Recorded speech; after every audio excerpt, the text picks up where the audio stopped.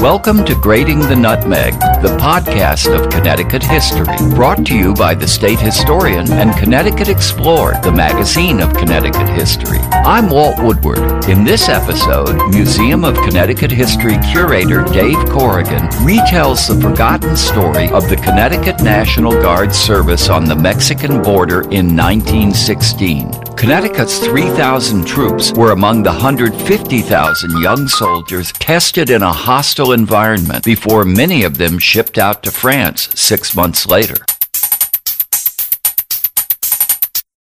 This episode was recorded at the University of Hartford on February 14, 2017, as part of the President's College and Connecticut Explored's Connecticans in the American West lecture series.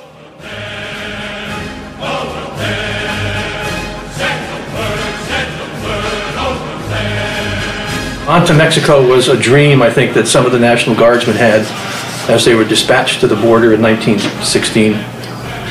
Now, you may ask, why was the Connecticut National Guard at the Mexican border in the first place? General Francisco Villa, the cause of it all. It's a little bit of an exaggeration, but Pancho Villa was a major figure in the Mexican Revolution of 1910.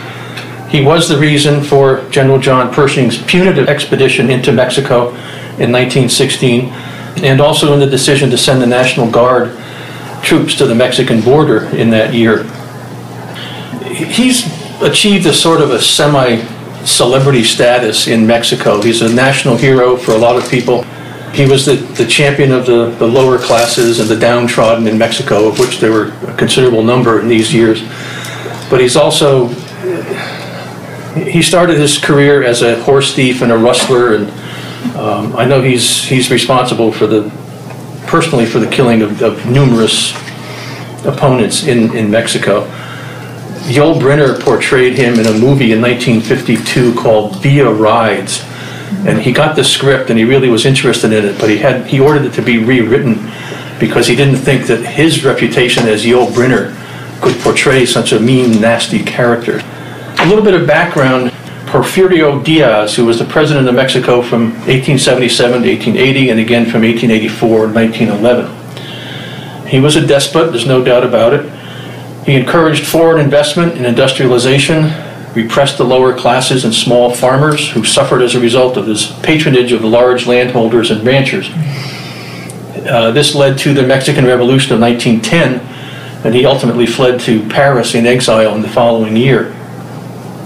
What then followed was 10 years of rival factions vying for power, constantly shifting military alliances, pitched battles and assassinations, and a growing but unanswered demand for broad social reform by the country's dispossessed, who Pancho Villa and Emilio Zapata sought to champion.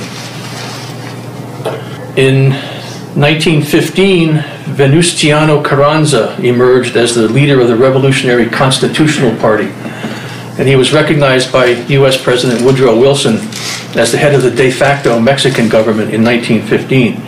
Now, Villa and Carranza had been allies. They had been all these shifting alliances. They had been on the same side, and were at this point a growing dispute between the two led to their split.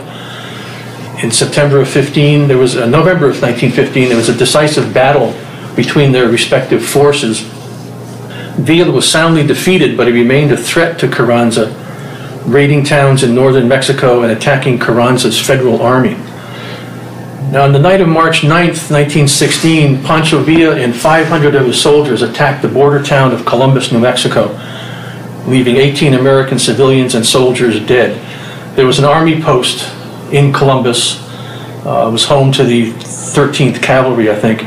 And there were army posts all along the border from Arizona, New Mexico, all across Texas down to the Gulf of Mexico. Most of these bases had been built since the 1850s, when the United States acquired a lot of this territory in the Gadsden Purchase. Now, this attack on Columbus was not the first time that Villa's troops had killed American citizens. On January 11th, 1916, a group of Villistas stopped a train in Santa Isabel in Chihuahua State, and they forced 19 mining engineers from the American Smelting and Refining Company to get off, shot them all with just one man surviving by playing dead. There was not a great response, a military response of any kind on the part of Woodrow Wilson. He was very concerned with what was happening in Europe at the time, did not want to take any chance of fomenting a war with Mexico, probably thinking that at some point he was going to have to send troops to France.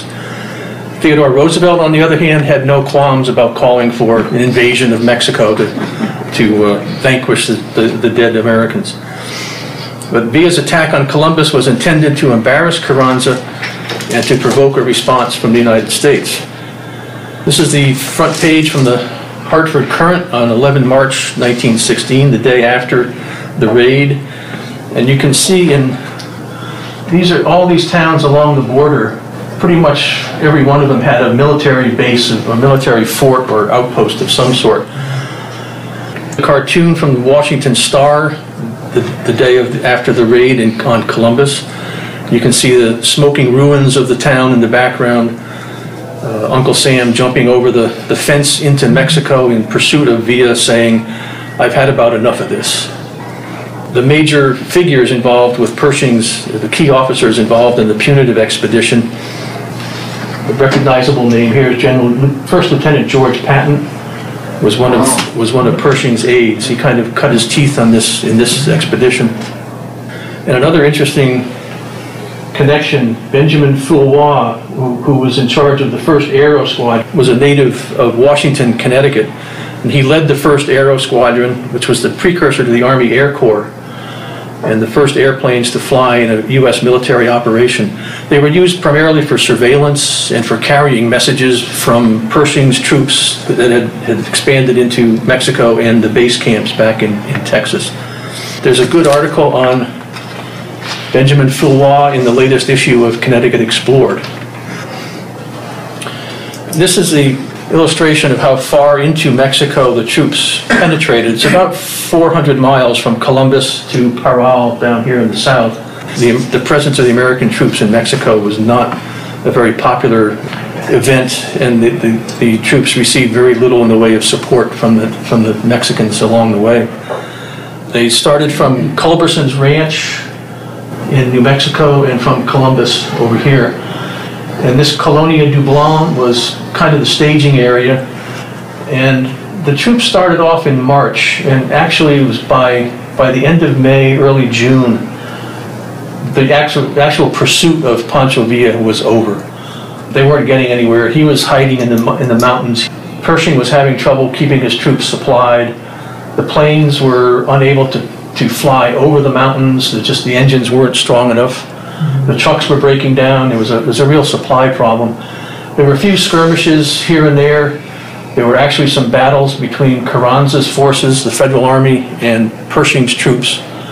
And after June, they were basically just holed up in one of these larger towns, making sure that everybody kind of behaved themselves, but they were not venturing out into the countryside trying to actually capture anyone. And then by February of 1917, they were back home, and in April of that year, the United States entered World War I. Originally, Wilson had said that National Guard troops would probably not be called up, but the situation was, as I just described it in Mexico, was not tenable. And they were, with all the regular army forces in Mexico, the towns along the border were susceptible to Pancho Villa's attacks, and there were bandits in the area. It was a very unstable situation. So on June 19th of 1916, Wilson called out, federalized the National Guard under fairly recent legislation that had allowed him to do that.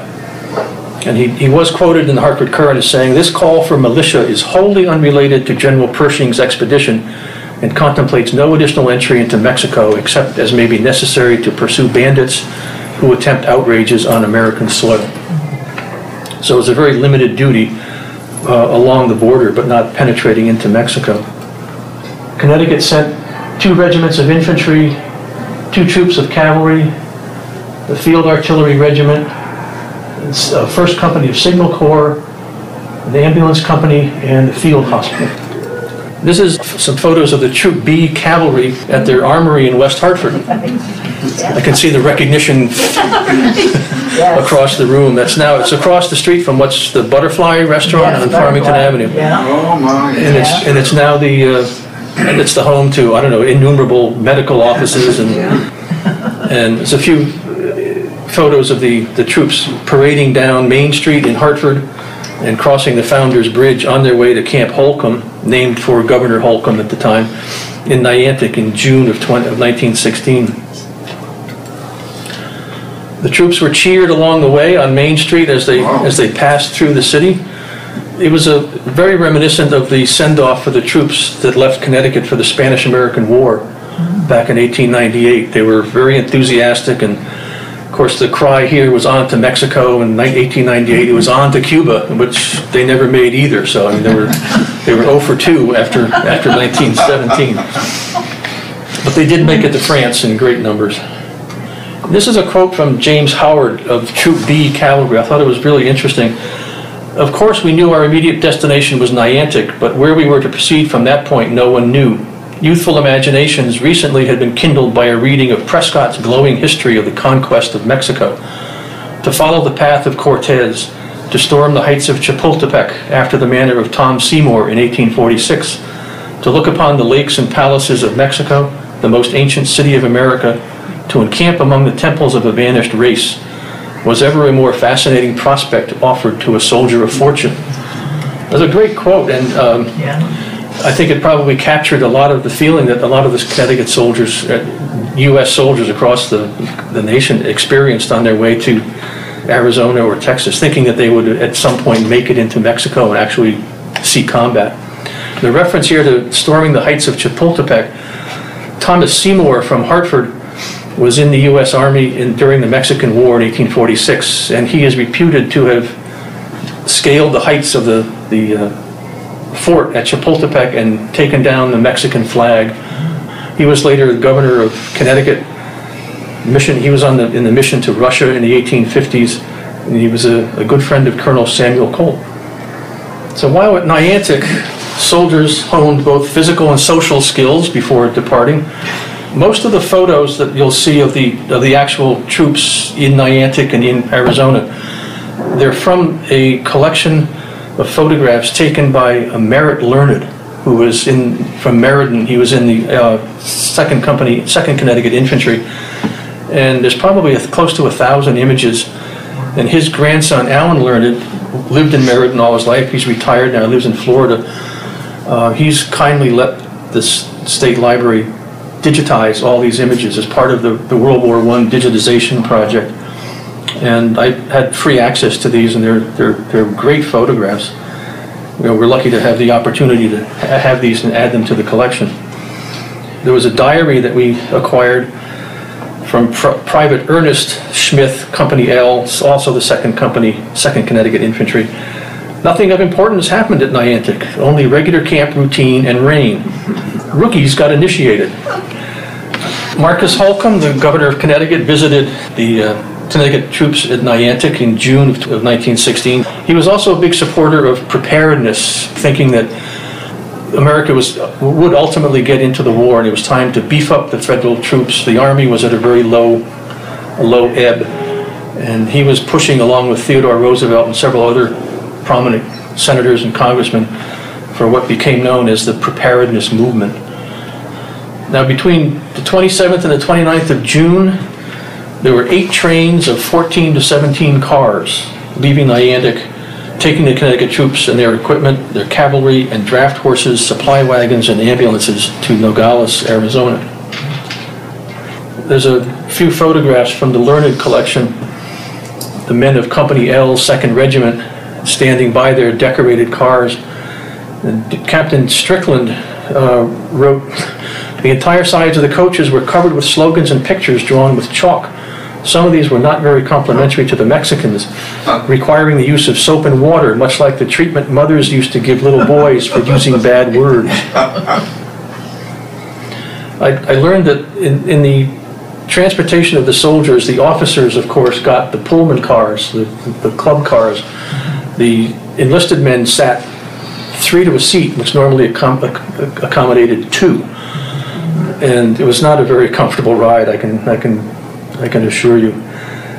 And this is the route that the Connecticut trains took from Niantic down through New York and Pennsylvania, across the Midwest, down into, they just barely crossed through Texas into New Mexico, ending up at Nogales. Now, looking at this, it looks like it's a fairly simple, we'll get on the train, we'll go down this way to Nogales. But remember that there are about 145,000 other National Guardsmen also taking trains from their hometowns down to the same point. So you've got all these soldiers and trains funneling down to this area along the Mexican border pretty much at the same time. The military trains were always given priority over commercial trains. This Captain Strickland also noted that all along the route, great crowds gathered to wave and cheer as the trains pulled through the various towns and cities. He also reported that in some of the early stops along the way, the soldiers would be able to disembark, and the local young women would be there cheering them on, and they would be giving them their addresses and postcards, pre-addressed postcards for them to send back. And this is what Nogales, Arizona looked like at the time of the arrival of the Connecticut National Guard. And on the bottom is a similar photograph of Nogales, state of Sonora in Mexico, which was this white line that runs down, somebody has superimposed on this. That's actually the border. There was no, I hate to say the word wall. The soldiers were a little bit nervous about that because they could see the Mexican soldiers across the street with nothing in between them. And the first camp that was erected the day the Connecticut National Guard arrived got flooded out the next day. It was not placed in the most advantageous position, and they apparently were not that familiar with the sudden cloud bursts and thunderstorms that rise up in the Mexican area. So the Connecticut troops reestablished their camp on higher ground, and it was a much more successful camp. Regular camp routines were quickly established. This was an interesting quote from Tyler Bliss, who was a reporter for the Hartford Courant. He was, I guess the current phrase was, embedded with the troops in Arizona. He sent almost daily reports back from the time they arrived until the time they came back to Connecticut. Another day without event, another day in that long routine of days, a day of drills, of marching, of exercises, or ordinary duties, the sort of day of which we are getting our full share, the sort that makes soldiers but does not make excitement. From now on, we're given to understand most of the days will be of this sort. The novelty is over, the men are used to Arizona, and Arizona is used to the men. Ernest Schmitz noted on August 18th that the Army YMCA had been erected in camp for use by both officers and enlisted men of the 1st and 2nd Infantry Regiments. It was erected and maintained by Mr. and Mrs. H.W. Scoville of Watertown. Scoville was an officer of the Scoville Brass Company in Waterbury. There was a great deal of, back home support. There were any number of people that came down from Connecticut to visit the troops. And there was a lot of, mail back and forth. Those postcards to the women, I'm sure they were back and forth all the time. So we have the YMCA as one diversion. And as he said the next day, he was on guard at 12:30 p.m. at the Red Light District in Nogales. Now the infantry regiments undertook marches of gradually longer distances. They had to increase their fitness and as well as their endurance and get acclimated to the high temperatures. But Captain Strickland wrote that when the men arrived, most of them were subjected to very serious nosebleeds that took quite a while to kind of peter out. And he said the sand was so hot that most of the men were walking kind of on the sides of their shoes so they wouldn't have to put their feet. He claimed the temperature was about 125 on the day they arrived in June. So it was not a pleasant place. And I'm sure these guys they're still in their wool uniforms. They would take advantage of any opportunity to cool off during the marches. The cavalry also went on maneuvers, exercised their horses daily, and they did practice their skirmish drills. And then each soldier spent time on the rifle ranges. And this is another diary entry from Private Smith about his shooting at the 200 and 300 yards, 300 and 500 yards, and 600 yards. Inspections were held on a regular basis. An outdoor, Troop B federal inspection at Nogales in July of 1916. All their equipment, they have their winter overcoats, their bedrolls, their mess kits, all their different pieces of equipment out for the federal inspection. Private Smith mentioned several inspections by the 12th U.S. Army in full equipment on the 12th Army's parade ground at their fort just outside of Nogales. Most of the training that was done for all these National Guard soldiers, it was done by the regular Army instructors. And they were a pretty tough lot. There was no love lost between the regular Army and the National Guard. The regular Army looked down upon the National Guard as, the kind of the weekend warrior type of thing, and not professional and undertrained and undermotivated. And the National Guardsmen looked down upon the regular Army as, dilettantes, prigs. There were numerous baseball games held between National Guard companies and games between guardsmen and teams from nearby mining camps. The reference to the mining camps is important because there were mining camps all over this area of Arizona. And I think one of the third lecture in this series is going to discuss Samuel Colt's mine in this area. And it's the same exact geographical area. And here's Private Merritt Learned, who took most of these photographs that I'm showing.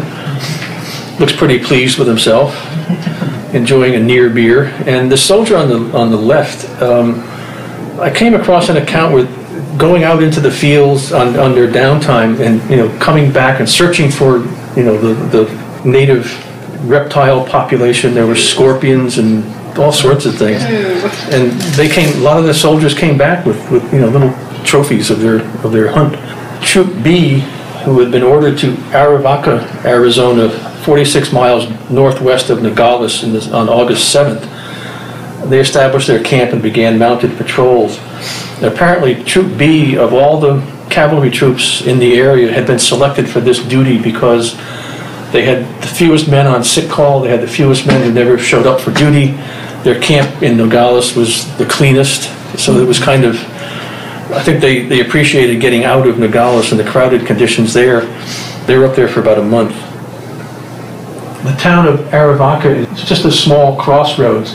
Troop B cavalry had patrolled, or they had explored, and in these areas there's a lot of the mines, and there's a lot of large ranches that were threatened or felt threatened, being so close to the Mexican border, that they were grateful for the presence of the Troop B cavalry. Infantry regiments also had their own other tours of duty, so to speak. They took their short marches. Most of the regiments ended up taking a 60-mile hike to Fort Huachuca. I'm pretty sure they followed the road up there and then went cross-country. There are references in the diary to marching over the mountains and then down into Fort Huachuca. Tubac is an area, I think, where Samuel Colt's mine was located. Of course, he was here, the mine was there 50 years earlier. This is a postcard from Merritt Learned to his father, and he makes reference to the part of the 10th Colored Cavalry are now stationed at Huachuca. The buildings you see are all barracks and officers' homes. The 10th Colored Cavalry was the famous Buffalo Soldiers. It's a black cavalry unit that was a very distinguished unit at the time. Another card from Private Learned to his father, talking about rumors that were rife that Connecticut troops would soon be returning home. And he says up at the top, "Everyone preparing to go home, but I'm not so confident yet." This was September 21st. There's another visit to the camp by Governor Holcomb in late September 1916. Regular camp routine, according to Private Smith. Governor Holcomb visits camp. A short speech by Governor Holcomb in the YMCA at night. Now, on Friday the 13th of October 1916, John Sweeney of Troop B says, "This was not our unlucky day, as we entrained Reveille at 5:15. We fed the horses, had mess, and fixed up our belongings for the impending trip. The baggage was all loaded by a detail, and at 5:30 p.m. we departed from the Mexican border in Old Nogales, 87 horses and 8 mules. The last of the troops left Nogales on October 24th. By the end of the month, they were all back in Connecticut. And their federal service ended when they were mustered out. The last unit was mustered out on November 14th. And there were parades in Hartford and New Haven. Some other smaller towns had parades to welcome the troops home.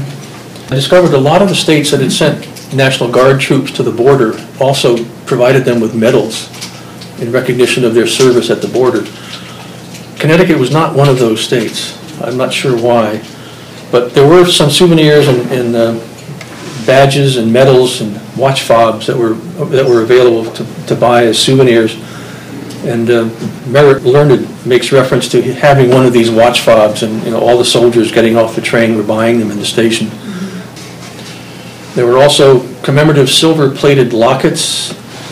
This has USNG, United States National Guard, 1916, emblazoned on the cover. And the spoon at the bottom, which shows the campsite, camp life, soldier standing at attention, the eagle, the U.S. Eagle, and the seal, Mexican border, 1916. That was made by the Wallingford Company in Wallingford, Connecticut. This is one of the few such things that I found, again, on eBay, commemorating the service of the Company A, the 1st Connecticut Field Company, the Sigma Corps. They published their Roll of Honor. It lists all the officers and the men that served in Arizona. The U.S. government established the Mexican Border Service Medal in July of 1918, which is quite a while after all the troops had returned home, but there was a lot of pressure brought by the state delegations on Congress to do that. And finally, in 1985, the National Guard commissioned artist Donna Neary to do a painting, and Neary chose the Connecticut National Guard 2nd Infantry to commemorate the Mexican border campaign.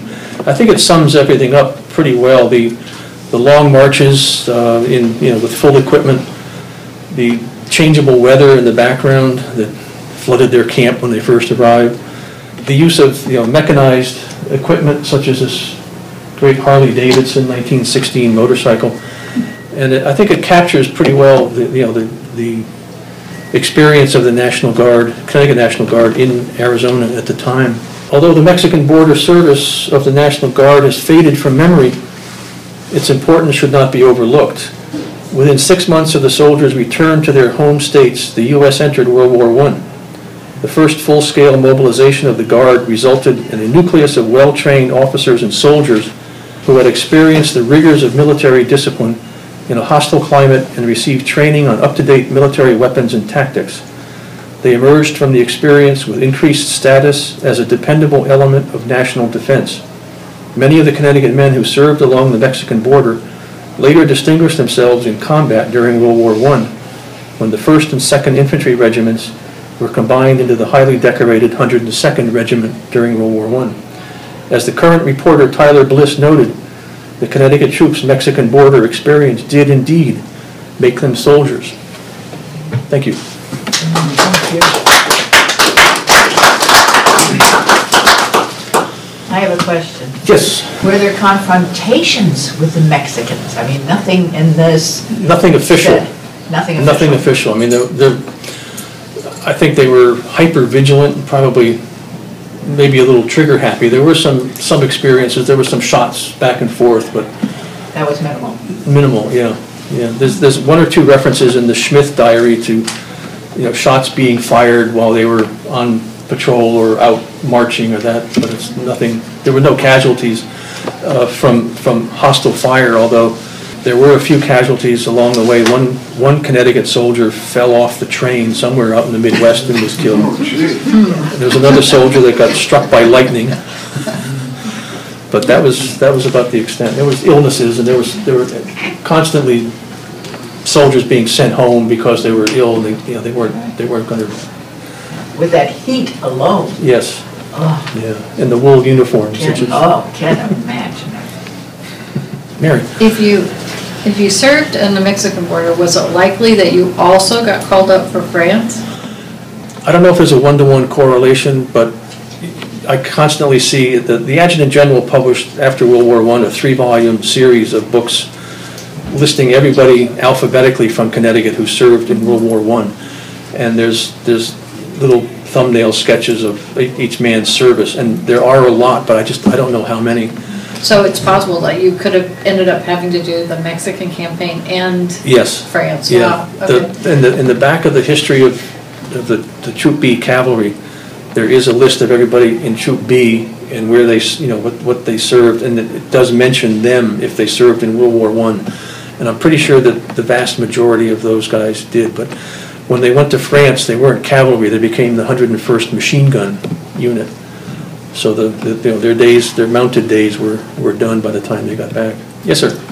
I spent about a month and a half at Fort Huachuca, and both in the winter and in the summer in July. I can verify that it's cold in the winter when we had snow because it's fairly high elevation, and in the summer, beautiful sunny day, and then almost every afternoon there'd be a downpour. And I mean, it really came down, and all sorts of signs along the highway saying, don't park here during a rainstorm because. Connecticut State Library about a year or so ago started this Remembering World War I program, and what we're doing is going around various places in the state, some armories and public libraries and other museums and institutions, and we're bringing scanners, and we can take photographs of things. We're encouraging people to bring in family World War I mementos, uniforms, medals, photographs, anything of that sort. And we're scanning it, we're digitizing it, and then it becomes, once the person signs a waiver, we have the right to put it up on the State Library website. So it's becoming a very large digital collection of Connecticut-related World War I materials that otherwise no one would ever know about. And we've gotten very good response. I was at one of these sessions down at the Groton Public Library last week doing the photography for it, and we must have had about, over the course of maybe 3 or 4 hours, 25 people come in. Some fantastic photo albums that the person's great-grandmother or someone had put together. There was an album put together by an Army nurse from Connecticut. It was that thick and just full of these little photographs. The program director is Christine Pitsley, who's been doing the work, and she just received a grant to fund, I think she said 12 more sessions this coming year into next year. If there's anything in your family from World War I that you want to have preserved.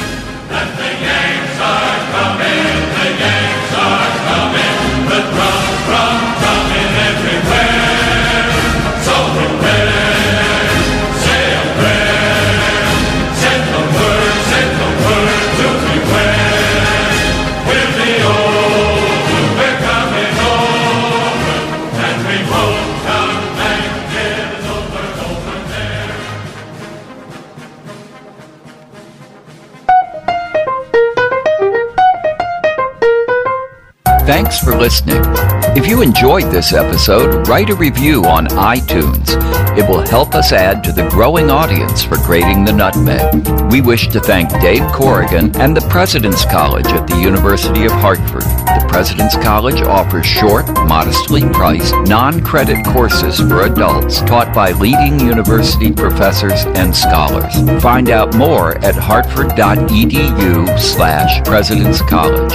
This episode was produced by Elizabeth Normen and Patrick O'Sullivan. For more great stories about Connecticut history, including Connecticut Explored's spring issue about Connecticut in World War I, subscribe at ctexplored.org and purchase the winter 2016-2017 issue about Connecticans in the American West. In our next episode, in their own words, the experiences of Connecticut-trained school teachers on the Western frontier.